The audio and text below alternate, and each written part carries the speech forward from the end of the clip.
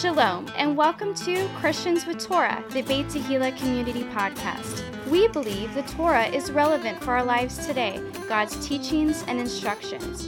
You may very well be part of the first generation to be born again, filled with the Holy Spirit, and have the Torah, a Christian with Torah. Join us as we honor the living God through the study of His Word, topical conversations, and interviews with special guests. Please welcome our hosts, Pastor Nick Plummer and Ryan Cabrera.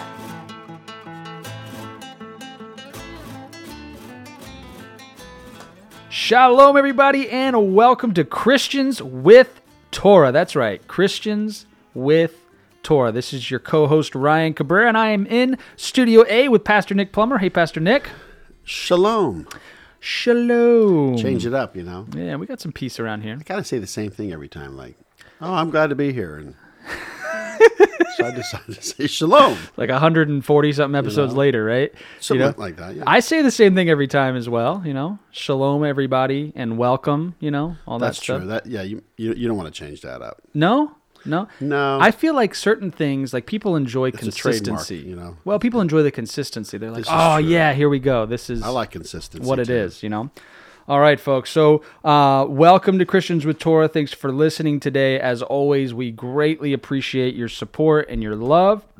If you guys want to send me an email, I'll open it up for you guys to shoot me emails on whatever topics that you want to shoot me emails on. And that could be questions, prayer requests, whatever it is. Anything relevant to anybody else here at Beit Tehillah or within the ministry, I can get those messages to those folks. My email address is Ryan, R-Y-A-N, @twopraise.net, Ryan @twopraise.net. And one of the biggest things that I personally like to do is you guys get the benefit of hearing my voice every week in and week out, right? I show up every week. You hear me. You hear Pastor Nick. Third season. Season 3, folks. That's right. So you guys get to hear us every week, but I don't get to hear from you all the time. So I want some feedback. I want to hear from you, whether you're in Florida or you're in Texas or you're in... And we actually share this with the congregation. Yeah. A lot of times. Hey, we got an email from Norway. Well, listen, if you don't want it shared with the congregation, you could say, hey, this is not to be shared with the congregation. But if it's just positive, good stuff that would make everybody feel good and edify them, I will definitely share that with the congregation. Because we're all in this together. Because we are all in this together. And so part of that is, as much as you guys like to feel connected to other people within the Hebrew roots, within the Torah community, within Christianity, we also want that too. And so if you guys would send me emails, my email again is Ryan, R-Y-A-N, @twopraise.net, Ryan @twopraise.net. That's my preferred way of corresponding. So if you guys shoot me an email there, I will respond. As far as cool stuff coming on or coming up around here at Beit Tehillah, one of the big ones is we have the Festival of Purim coming up this coming Monday. And how are we celebrating? Oh, thank you so much for asking me how we're celebrating. We are celebrating by acting out a play written and directed by Josiah Plummer, our very own Josiah Plummer, called Esther the Musical. Now, I'm just a helper person. I take tickets at the door. But there's a lot of people that are very talented, that are working very hard, spending long hours rehearsing for this. If you haven't gotten your tickets, the first one is on March 8th, which is a Sunday. Unfortunately, that one is already sold out. And so we'll have a packed house for that one. The next date that you can get that is not sold out is March 12th, which is a Thursday evening, and that starts at... Thursday evening, 7 p.m. 7 p.m. on Thursday evening. And so you're going to want to make sure that you go to Eventbrite. That's EVENTBRITE.com. Just search for Esther the Musical on Eventbrite, and you can purchase your tickets there. They're only $5. All right. So this is not. This is an outreach to the community from us, just trying to give people some awareness of not only the Bible and Yeshua and the Hebrew roots, but also the dangers of anti-Semitism. Amen. That's interesting, Ryan, because we didn't plan this, but Purim is actually next Monday night in the evening, and so Sunday night we're actually kicking off Purim, Esther the Musical, And then we go into Purim, and then the 14th and 15th, which is Tuesday and Wednesday, Israel celebrates it as well as a continuation of a celebration. It's actually found in Esther on the 13th and 14th of Adar, which is the 12th month. And then, of course, we close out Purim with our second showing of Esther the Musical on Thursday night. So like two little bookends there. That's pretty cool. I know. It's like, Yeah. wow, this is really, really cool. Yeah. So all I could say is if you haven't gotten tickets for the Sunday event yet, get your tickets for Thursday and come and check it out. If not, we might even be filming it. And if we do that, maybe there'll be some way figure that out, huh? to get that after the fact. So, all right, we are studying the Torah portion Tetzaveh, which is you shall command. This can be found starting in the book of Exodus in chapter 27 and verse 20 and ending in chapter 30 and verse 10. And just a quick little reminder here, we have an incredible book here. The key word found in the book of Exodus is the word deliver. And it is the book of redemption. It's the book of redemption. The key word is the word deliver. A key phrase is, as the Lord instructed Moses. Moses would do. So think about it. As the Lord instructed Moses. And I would like to think that as the Lord instructs Beit Tehillah, we do what he wants. I love the book of Exodus. It is from groan to glory, everyone. I know some of you might be down and out right now, but listen, you're going to go from groan to glory in the book of Exodus. Chapters 1 through 18 is all about deliverance. Oh, but chapters 19 to 40 is all about worship. So as we kick off this incredible Torah portion, Tetzaveh, you shall command, which is, of course, Exodus chapter 27 and verse 20, all the way through chapter 30 and verse 10, we have this tabernacle furniture that's being made. And once again, God is building the tabernacle furniture from the inside out. I've always thought about this, and I keep repeating it. Jesus said that it's not what goes into a man that defiles him, but what comes out of him. Amen. So we got to get to the heart of the issue, to the root of the issues in our lives. So the very first piece of tabernacle furniture that was made was the ark, which of course represents the seat of God, or the you could say the throne, with the two cherubim, the two wings and everything as a backrest. So this would actually be the throne, and the Holy of Holies is the throne room. Then they were told to make the table of showbread, which represents a fellowship. The 12 loaves represent the tribes of unleavened bread, and then of course it's actually changed out every Shabbat. And then of course they had the menorah made. Tabernacle furniture number 3 was the menorah. So the ark, table of showbread, the menorah, and then last week we talked about the altar of burnt offering in the outer court. Yes, the altar of burnt offering. And so that's where we're at in this particular portion. And we're going to be looking at, in regards to the subject matter, servicing the menorah and the high priest's clothing. That's right. Servicing the menorah and the high priest's clothing. Only pure beaten olive oil could be used for the menorah. Remember, they would service the menorah every evening and every morning.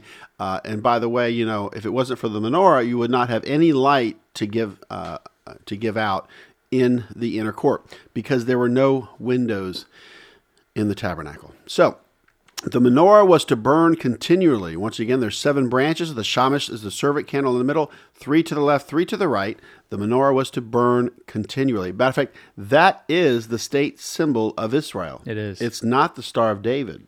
It's a menorah. And I'd like to have a nice little menorah necklace, maybe, of a menorah. I see people have one. Bill Carter came back with a menorah necklace. Yeah. So the priests were to service the menorah from, of course, evening to morning. And now we're going to get into the garments.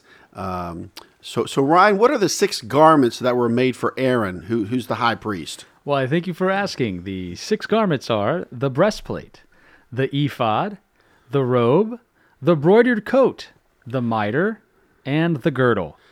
Awesome. So the names of the children of Israel were to be engraved on the 2 onyx stones on his shoulders. 6 names were to be put on each stone. So on the shoulders of. Very interesting, isn't that? Yeah. So here we have a breastplate, an ephod, a robe, a broidered coat, a mitre, and a girdle. And just food for thought here, just to think about, a little tidbit here for those of you. If you're ever the high priest, he got to serve in the tabernacle anywhere he wanted. So Yeah. he could do anything he really wanted in that regard.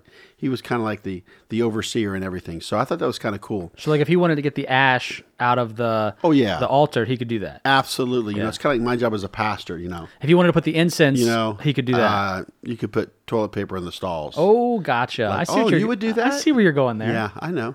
So you can join me. So what's interesting is the fact that, you know, God made 12 tribes. And that's what I love about these temperament tests and different things, you know. They do kind of break it up into 4 parts or whatever as far as personalities. But, you know, not to say that we're trying to, you know, I don't know, force you into something that you're not. But there are those that are outgoing. Right. Those that are not outgoing, Sure. introvert, extroverts. But anyway, I only bring this up because, you know, it says here in Exodus 28:12, and thou shalt put the 2 stones upon the shoulders of the ephod for the stones of memorial unto the children of Israel, and Aaron shall bear their names before the Lord upon his 2 shoulders for a memorial. Now think about that, as a memorial. So what is he doing? He's carrying the weight of the people. Of all the tribes on his shoulders. Literally, wow. You know, and I love that, you know, and just remember this note, you know, you're engraven upon his hand. You know, you're segula, you're that jewel that God is holding in his hand. Nobody can snatch you out of his hand. He doesn't wear you like a necklace or a ring. And so once again, I want to bring this out because it's interesting, upon the shoulders, you know, so 6 on the left and 6 on the right. And this brings to mind the city, or the biblical city of Shechem, which is today the modern city of Nablus, I believe. And actually Shechem means on the shoulders of. So as you go into this valley and there's Shechem there, and by the way, that's where Joseph's tomb is, and that's where Jacob's well is. And you can actually see this area from Mount Gerizim, Mount Ebal. So here's two mountains. One is the Mount of Blessing, one is the Mount of Cursing. And of course, Mount Ebal is not cursed. It's just where the curse would be pronounced. You know, a lot of people think there's some areas in Israel that are cursed, but they're not. All the land of Israel is blessed. So just remember that. Mount Ebal is not cursed, but that's where the curse was proclaimed upon that mountain. So this is where you get, you know, the angel on one shoulder and the devil on the other. You ever thought about that? You know, yeah. So that's a little a play on the shoulders of. So once again, Exodus 28:12, it was to be a memorial. And as we move on into this outerwear of the high priest, we have the breastplate of judgment. And of course, the breastplate was made of gold, blue, purple, scarlet, and fine twined linen. Wow. You know, you talk about the Egyptian cotton, that thread count, boy. You know, you get up there in the thread count, like 1,000, boy. It's like silk. Yeah. It's like, woo. So the higher the thread count, the better the sheets. That's right. Remember that. I heard you an get what ad you pay for. About Gaza Dream sheets made out of Egyptian cotton. but Interesting. Gaza Dream. Interesting. Yeah. So here's the priest. Now he's got 6, you know, as a memorial, he's got on his shoulders ephod for the stones of memorial on each shoulder, representing the 12 tribes. And he's got 12 stones are found in the breastplate, which are the sardius, topaz, carbuncle, emerald, sapphire, diamond, the ligure, agate, amethyst, beryl, onyx, and jasper. Interesting. 12 stones. So, you know, the question is, you know, trying to figure out which stone is which tribe. We won't get into all that. Do you go right to left and then follow down to the next line? Is that Judah? Is that this? So Well, it gives you a list in order, right? yeah, so it's interesting to look at that. But I'm only bringing this up because this is very interesting. And I don't have the reference, but I know a lot of you are familiar with the description of Lucifer and how he was created. He was actually a cherub, right? And God created the cherubim, which are plural. The cherub is singular. So Satan is actually a cherub. But he was, I think, the chief angel and everything. But the interesting thing about Lucifer is actually that when he was created, he only had 9 stones. Right.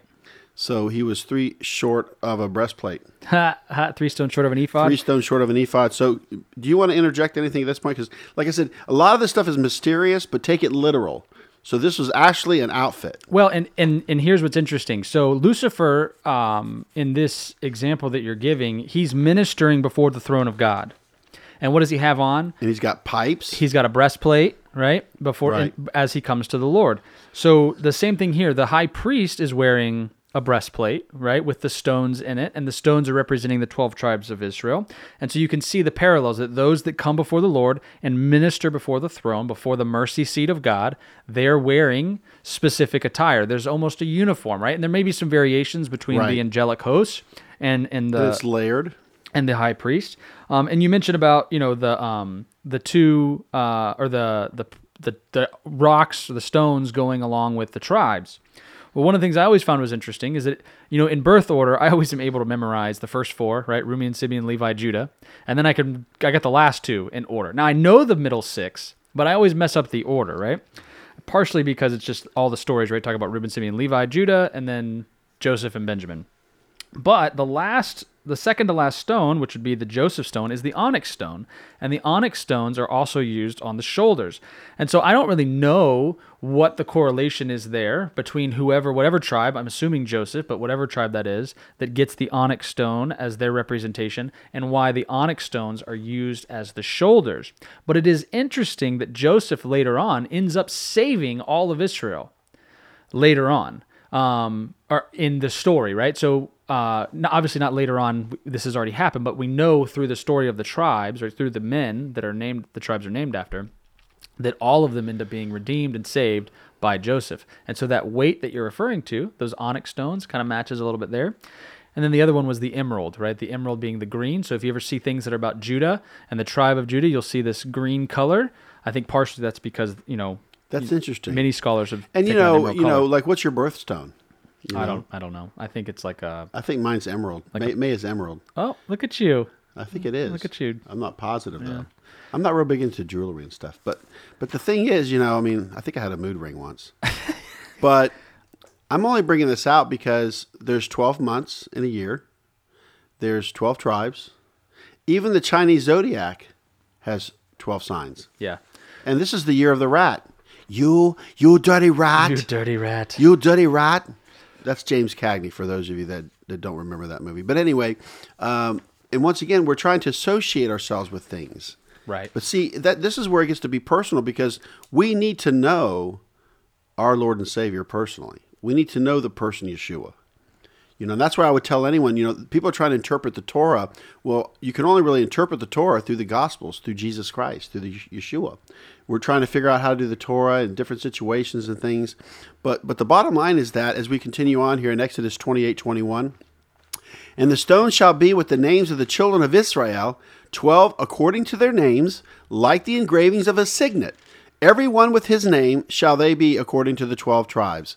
I want you to know that even in Ephesians 2 and in Romans, he talks about grafting in, but Ephesians 2 talks about the Commonwealth of Israel. Once you are far away, but Christ has brought you near. So people want to debate this all the time. Well, how could you be Israel if you're not Jewish? Well, we're grafted in. Yeah. We're not Jewish. We're not natural Correct. Branches.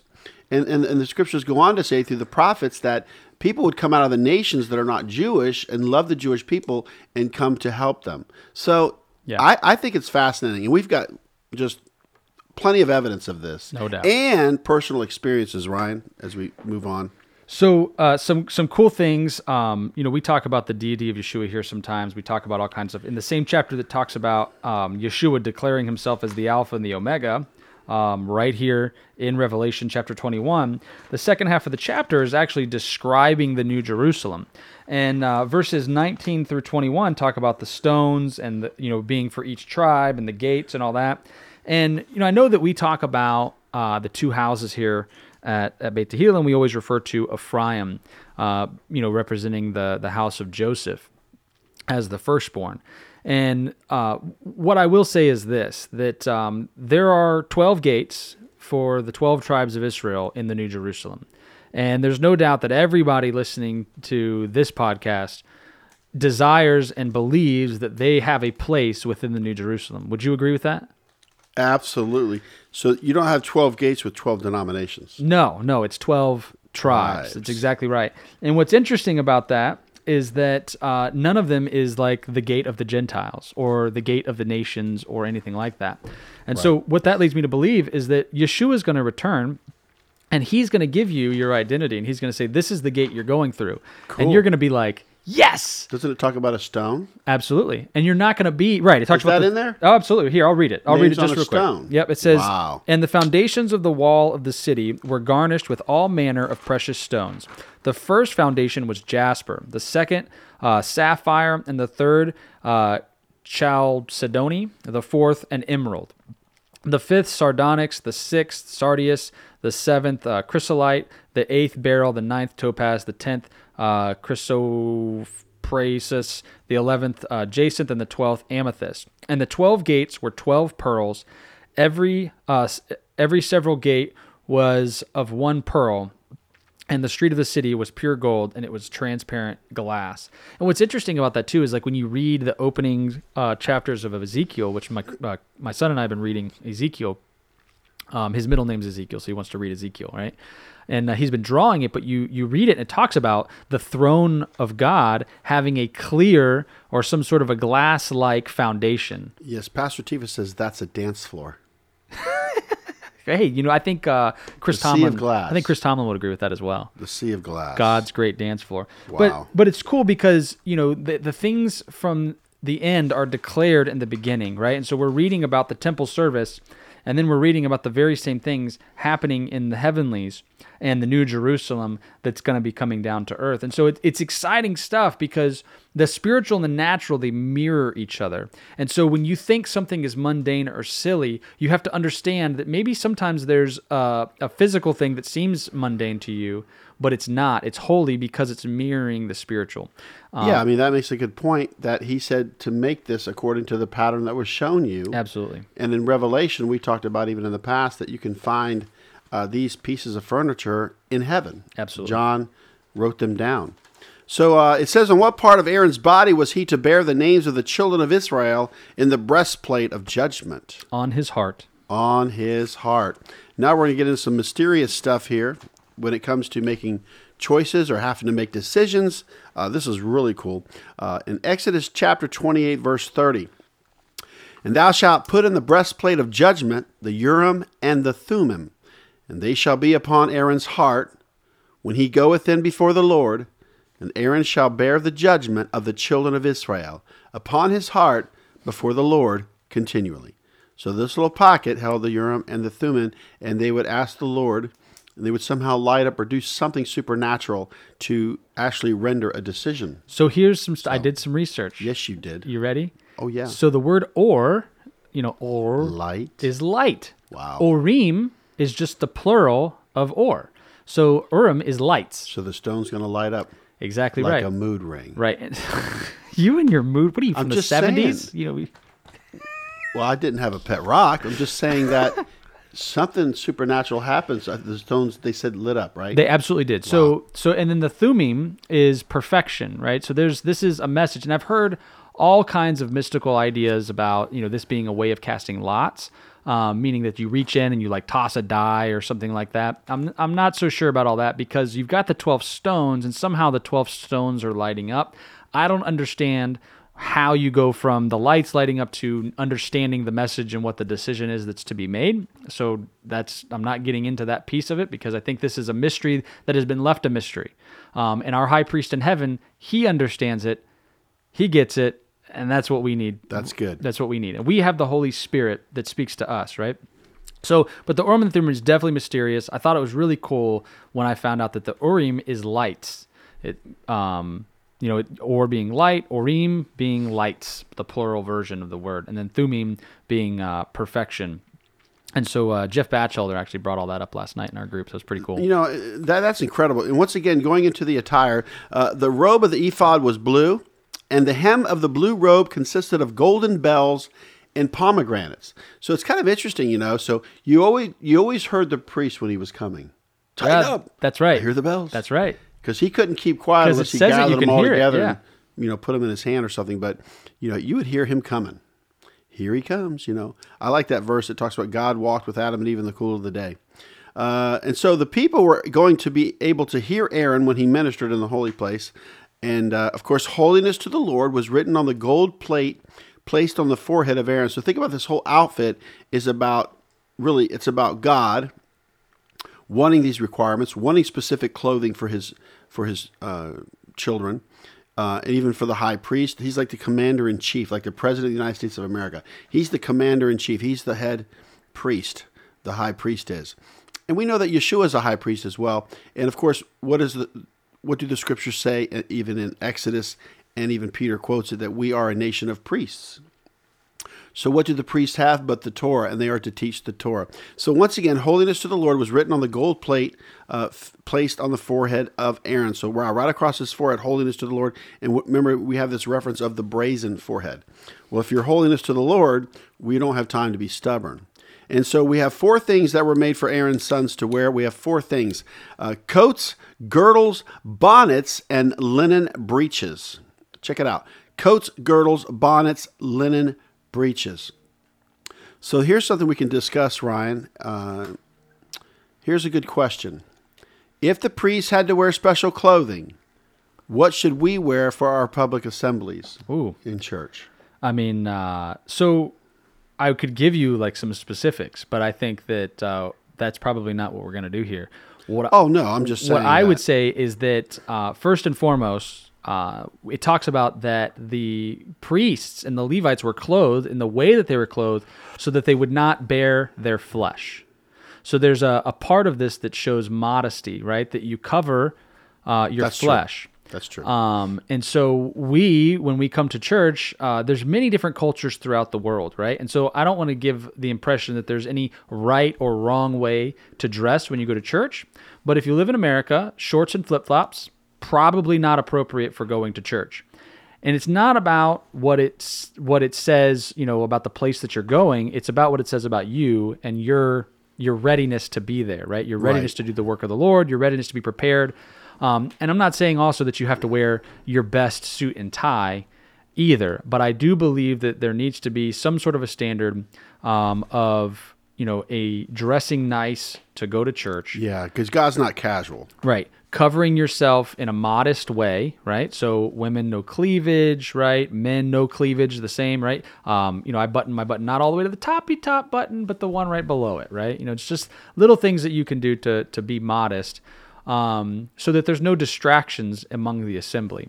But also, because you should be asking the Lord and the Holy Spirit, hey, God, is this what you want me to wear, right? Just like when you talk about giving, right? Is this what you want me to wear? Is this appropriate, Lord?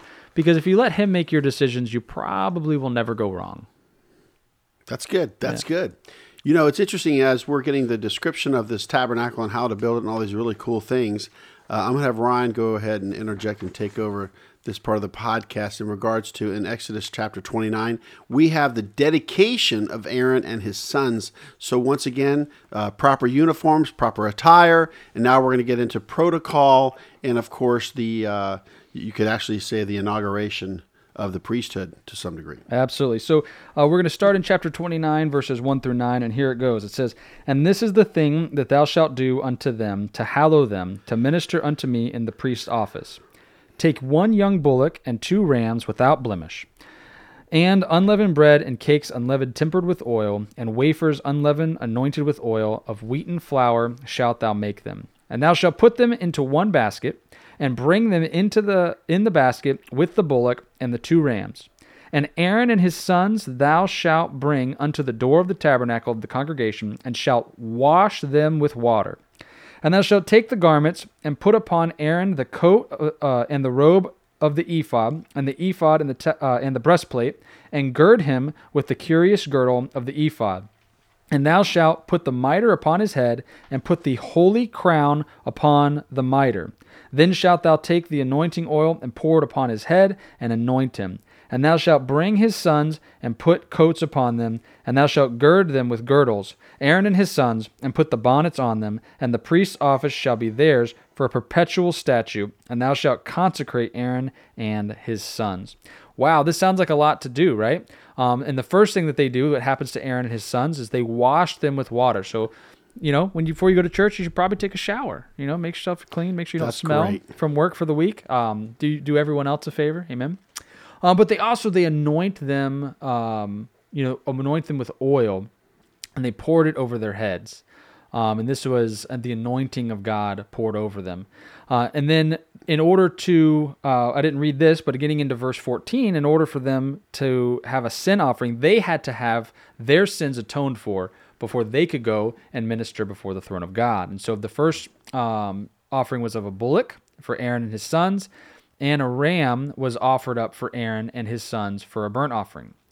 Then a second ram was offered for Aaron and his sons for a consecration offering. Now, correct me if I'm wrong. You're our Leviticus expert, Pastor Nick.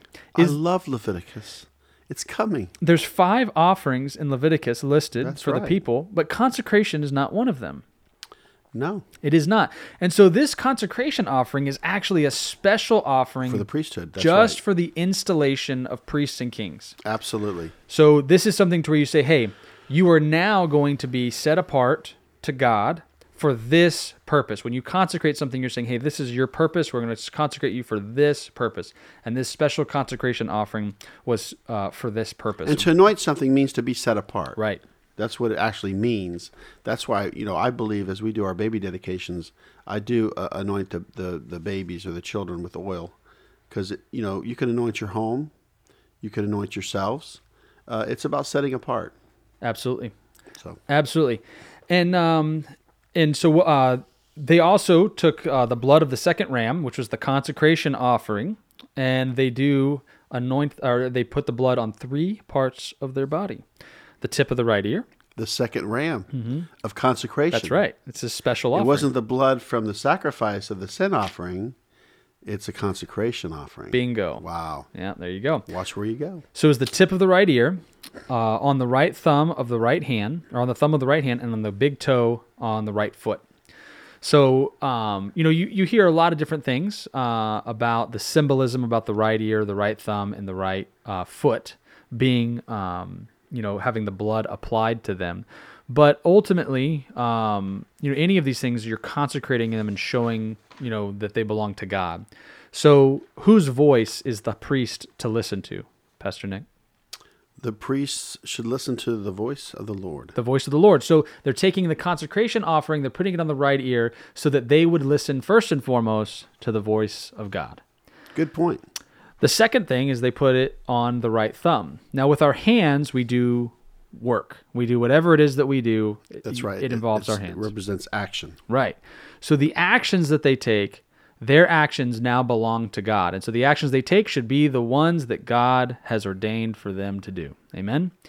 And where are they to go, right? So now the right foot is you go where the Lord calls you to go, you do what the Lord calls you to do, and you listen to his voice. I like that. So once again, the mouth is not consecrated or anointed. And I shared last night a saying, actions speak louder than words. They do.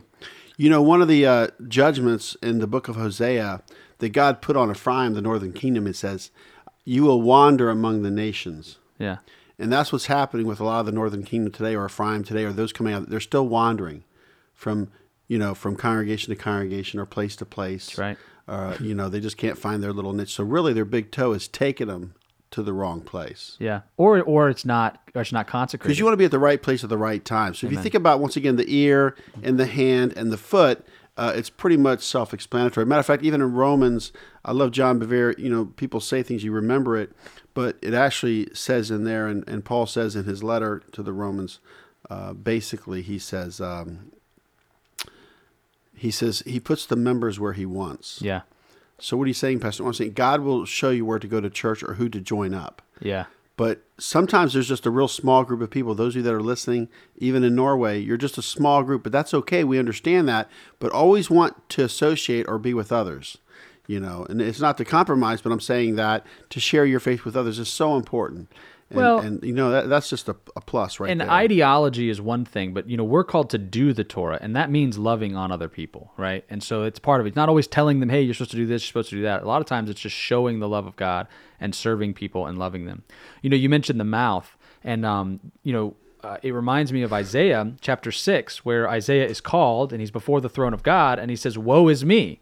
He says, before I am a man of unclean lips and of a people of unclean lips, right? And what does the angel do? He picks the coal and places it on his lips, and then basically says that, hey, what God tells you to say, that's what you're going to say. And so just like what you hear, what you do, and where you go for the priest. Right. It's the same idea for the prophet. What does he do to Jeremiah? He makes him eat it, right?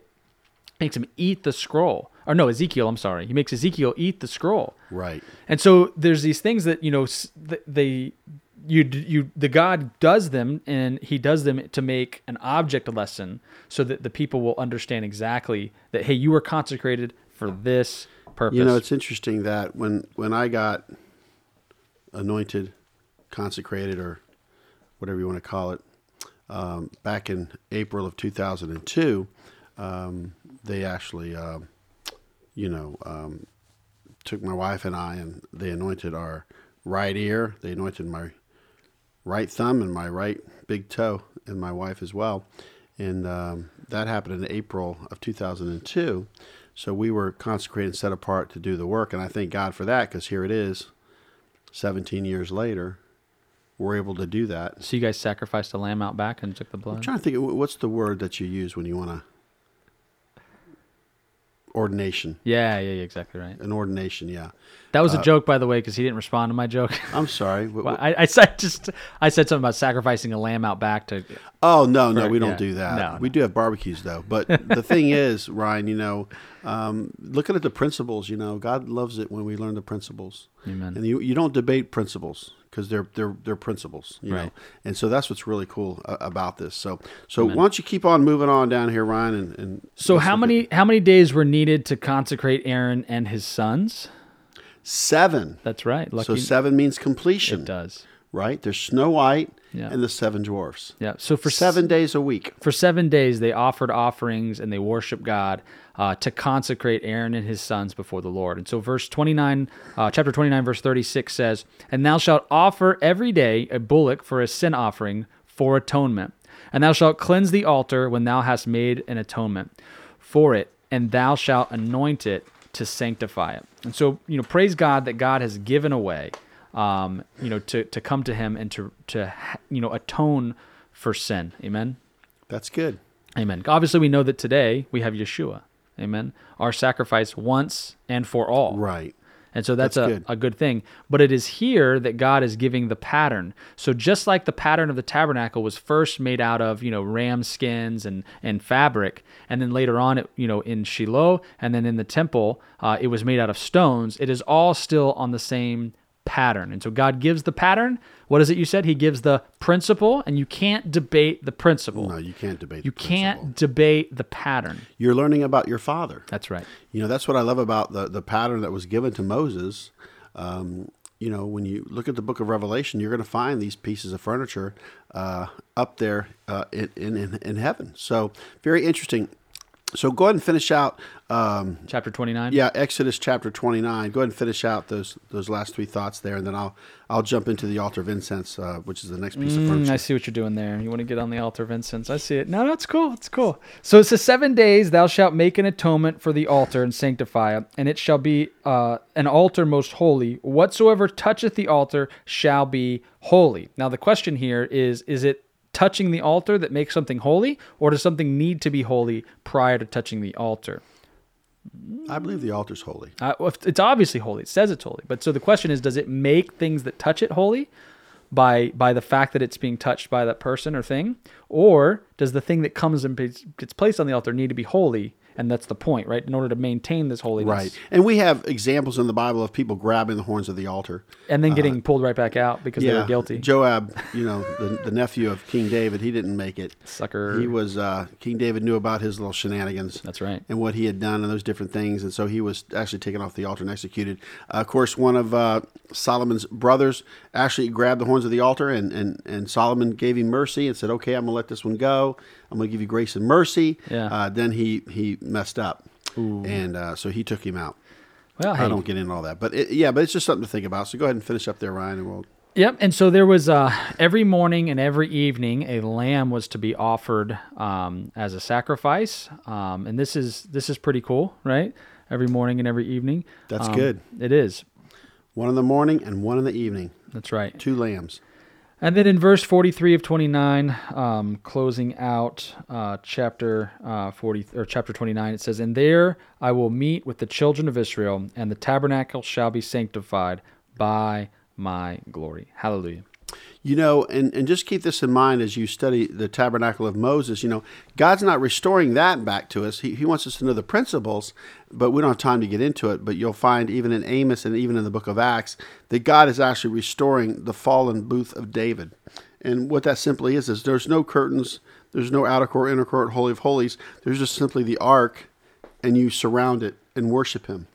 So very interesting. So everyone would have access, which is kind of cool, because when the temple veil was torn from the top to the bottom, God was trying to get out. It wasn't that we could come in. And I just love that part of an indwelling, inbreaking God. And there is one mediator between God and man, the man, Christ Jesus. That is good. Amen. So this fifth piece of furniture that the Lord gave instructions to build was the altar of incense. So we've already built the Ark of the Covenant. We've built the table of showbread, the menorah, the altar of burnt offering, which is in the outer court. Now we are at the incense altar, which is, of course, number 5 in the furniture order. And, of course, the altar of incense. It's made of shiattim wood, had 4 horns, a crown all the way around it, and overlaid with pure gold. It had staves so it could be carried, located before the veil that is the Ark of the Testimony. And, of course, the altar was to burn incense in the morning and evening perpetually. Exodus 30, verses 7 and 8. And, of course, the 4 things that were forbidden to place on the altar of incense was no strange incense, no burnt sacrifice, no meat offering, and no drink offering. And, of course, the question is, what was to be put upon the horns of the altar of incense once a year? The blood of the sin offering of atonement. Amen. The Day of Atonement. So the altar of incense is actually called even the golden altar. And I want to check something out here with you as we look at this particular piece of furniture. Very interesting. And just remember that the altar of incense had to get its fire from the of course the I would say the altar of burnt offering. You would take the fire in a fire pan from. You would actually take that and bring that to the altar of incense, and that's where you would get your fire. So when you see Nadab and Abihu offer up strange fire, what were they doing? They didn't get the fire from the altar. So everything's really kind of like self-explanatory, and it even talks about not to have strong drink or whatever, so perhaps they had a little too much to drink. They weren't performing their duties in a correct way, and it's not a good idea to have like wine or beer before the service. And that's just a principle. So here we have the principle, you know. So once again, just something to think about because we're at the altar of incense. And of course, we know that this is right before the Holy of Holies, before the throne of God, is the altar of incense. As we look in Revelation chapter 8, I want to read verses 1 through 5 just to show you how powerful the altar of incense is. And it actually says there was silence in heaven as the title here. And when he had opened the 7th seal, once again, the 7th seal, completion, there was silence in heaven about the space of half an hour. And I saw the 7 angels which stood before God, and to them were given 7 trumpets. And another angel came and stood at the altar, having a golden censer, and there was given unto him much incense, that he should offer it with the prayers of all saints upon the golden altar which was before the Lord. So once again, this is in Revelation. This is in heaven. There is an altar of incense, a golden altar in heaven. Revelation 8:4. And the smoke of the incense which came with the prayers of the saints ascended up before God out of the angel's hand. And the angel took the censer and filled it with fire of the altar and cast it into the earth. And there were voices and thunderings and lightnings and an earthquake. Wow, this is a meteorologist's dream here. Look at this weather pattern that's happening. I want to bring to your attention this teaching that I've done for a number of years. You can look it up on our YouTube channel. Where Are You in the Tabernacle? I've broken it up into outer court, inner court, holy of holies. And I just want to go over this in closing here because remember, in the inner court, we have the Holy of Holies, and God sits on the throne. He's actually looking down into the inner court. I want you all to understand this. You need to understand this. Because once you understand this, you are going to be like, wow, that makes sense. So in the inner court, the menorah represents the Holy Spirit, the giving of light. And so there it is. There's the Holy Spirit, being filled with the Holy Spirit, having a right spirit. And what is this Holy Spirit going to do? Convict the world of sin, righteousness, and judgment. That is so important. A familiar spirit will not convict you, okay? But the Holy Spirit will. And remember, there's only one Holy Spirit, but thousands of other spirits. So with that, this menorah is shining in the inner court. And of course, we know that to the right of the menorah is the table of showbread. It has two edges around it, which is very interesting. So you get past one edge, there's another edge. There's a border, two borders around it, two railings, and so it actually is a handbreadth between the two. That's what it says. Now, the 12 loaves are on this table. It represents the 12 tribes. It represents Shabbat because those tribes are on the table as each piece of bread is signifying. And then, of course, the bread is changed out every Shabbat. So there's your Shabbat. So you have the Holy Spirit. You have the Shabbat. This is I'd call it the Shabbat table. And it's a table of fellowship. It's got the 12 loaves. And so once again, to conclude, you have the altar of incense. So what's happening is we got to get rid of all these other spirits and come to the table. And then we, of course, celebrate Shabbat. And from there, we'll know how to pray. We'll know how to pray and what to pray for. That's the altar of incense. So if you're in church and you're wondering what's going on here, a bunch of swirling different spirits, nobody comes to the table, and we're not praying for the right things, that's not a successful church. So what are you saying, Pastor Nick? I'm saying this through experience, that we have prayer every Monday from 10 to 12. I guess we had a little over 20 people that we were praying to things that God would have us to pray for. His, matter of fact, the Our Father is a model prayer in how to pray. And so I'm only encouraging you, those that are listening, just pray that God would give you a right spirit. That's what David cried out when he messed up with Bathsheba, in the Psalms, create in me a clean heart, O God, and renew a right spirit within me. In the Hebrew, it means a constant spirit. Amen. So we'll have the Holy Spirit, and then we'll go AWOL or go in the flesh or whatever we'll do, and that's not what God wants. So David was actually crying out, give me a constant spirit. I shouldn't have looked at Bathsheba and did what I did, because that actually led to adultery and then murder, and then the first child died. That's right. Which is like a picture of all of our decisions that we made. They're like death. Yeah. We chose death because we didn't know. Right. But we're supposed to choose life and blessings. And I hope this is making sense to a lot of you, because like I said, this has been given to me like Peter had a sheet come down. This is the same thing for me. I see it clearly what we're up against. And it's not easy. But to have a right spirit and come to the table is the coolest thing, And then from there, we know how to pray. That's why we are praying for the reconciliation of Jews and Gentiles. Amen. We're part of that process. I can't say it enough. It's the right thing to do. Yes. And there's proof in the pudding. And we know it. We've experienced it. And so that's what God is showing us to do. And it's very unselfish when you have the Holy Spirit and you come to the table with others and you pray for the right things. It's very unselfish. You can't be selfish.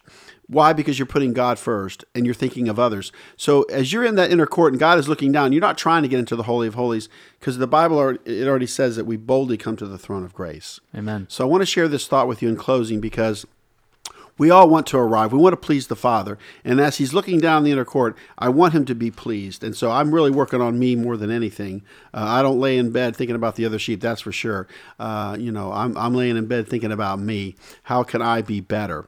So that's my last thought, Ryan. And of course, if you want to share what you actually got out of this, what lesson can be learned that you can share with everyone about Tetzaveh, that you actually got from your group yesterday, or personally you see that this is the lesson to be learned. Absolutely. So, one of the things that I see throughout this Torah portion is obviously that they're clothing the high priest. And one of the things that it reminded me of is when I read in Galatians chapter 3, it starts in verse 26, it says, "For ye are all the children of God by faith in Christ Jesus. For as many of you have been baptized into Christ, have put on Christ. There is neither Jew nor Greek, neither is there bond nor free. There is neither male nor female, for ye are all one in Christ Jesus. And if ye be Christ's, then are ye Abraham's seed, and heirs according to the promise." And so I read these verses and I see that as the high priest is putting on his garments, we are to put on Christ, our righteousness, right? When it talks in Revelation, it says that they're clothed in white, which is the righteousness of saints, right? Our Yeshua is our righteousness. So we put him on, and it is only because of him that talks about boldly entering the throne room of grace, right? Timothy Colbo last night, Pastor Tikva's husband. He's able to finish that verse. What is to obtain mercy and the grace in time of need, right? So when you finish that verse, hey, to boldly enter the throne room of, it's not just to go in there and be like, hey, I want this, I want that, right? We put on Christ, and then we humbly go before the Lord as Yeshua's example shows us. And for what? To obtain mercy, right? And grace in time of need. So I thought all that was pretty cool. And then that goes right along with my second point, which is about the ear, the thumb, and the toe. That what are you listening to? Are you hearing God's voice? Are you keeping his covenant, right? What are you doing? Where are you going? You really need to think about what you listen to, what you watch, what you take in, what you do, right? For whether it's work or play or whatever it is, what are you doing? Especially what are you doing for the kingdom, and where are you going? You need to think about it, because you are holy, right? Don't you know that you are the temple of the Holy Spirit, right? You need to remember that God goes with you everywhere you go because you are his son or his daughter. And with that being in mind, you only want to be going to places for his purposes, and so on and so forth. And I think you guys get what I mean by that. The one thing I would just like to say is, and this is what really stood out to me, we serve a God of order. Amen. And what is order? It's the accurate arrangement of things. One of the things that I've learned is I always put my keys in the same spot every time. Yeah. Until I go back to find them, and the small child decides there's another place for my keys. Ruh-roh. Whoa. So once again, we serve a God of order. Order is the accurate arrangement of things. And by the way, it even says in Revelation, there's so many cool things in Revelation. It's not a scary book, because if you know the Messiah, it's a good book. It's excellent. But in Revelation, it actually says, and I don't know the address, come out of her, my people. Yeah. So what are we coming out of? But see, you're seeing a lot of confusion. I've never seen more of a Babylonian spirit in the earth today than now. Oh, yeah. And with confusion, there's no unity. You can't get anything done. And some of you are observing this in our culture. Even in Trump's administration, there is some confusion. Oh, yeah. With his administration and staff members. He's had more turnover than, than a pancake. Yeah. But I'm saying that, you like that? I do. But what I'm saying is that even among the Democrats right now, there's the moderates, and then there's the far left, and there's, the progressive party, they want to call it, to some degree. But I'm saying that there's a lot of confusion. And so we can see this even in sports among NBA players, NFL players. There's a rift between the coach and the player or something. And not calling any particular team out or player out, but one team member can ruin it for everybody. Oh, yeah. And just bring throw a wet blanket on you. But once again, I just want to say that we are the city of Yerushalayim. People are likened to a city likened to a people. You are Jerusalem, a city of peace. Amen. Even with all my children and being at the house, we call it organized chaos, but we do still have peace in my home. Amen. Because I demand it, I want it, and there's no excuse for it, And people would say, well, how do you have peace in your home? We establish it. Somebody might carry on or something will happen, but we want to bring peace back into our home. So that's what I really see. We serve a God of order, and so that's important. Ron, I'll let you close it out. Amen. Wow. So like I mentioned at the beginning, today, don't forget to get your tickets on eventbrite.com for Esther the Musical.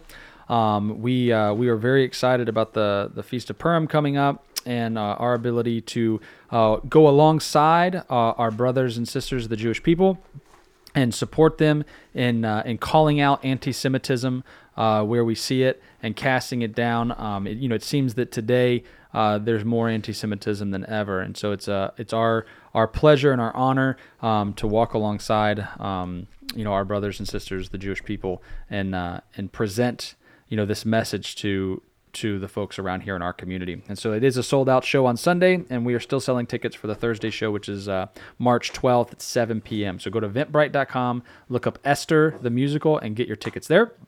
Also, if you want to reach out to me, you can email me at Ryan, R-Y-A-N, @twopraise.net, Ryan@twopraise.net. And if you need anything from the office here, you can call at 813-654-2222. And last but not least, don't forget to live stream. If you are not here in our local community, you can live stream on Facebook or YouTube or any of the social media platforms, or you can go to twopraise.net and you can live stream there. You can also donate there as well. So God bless you guys. Have a great week.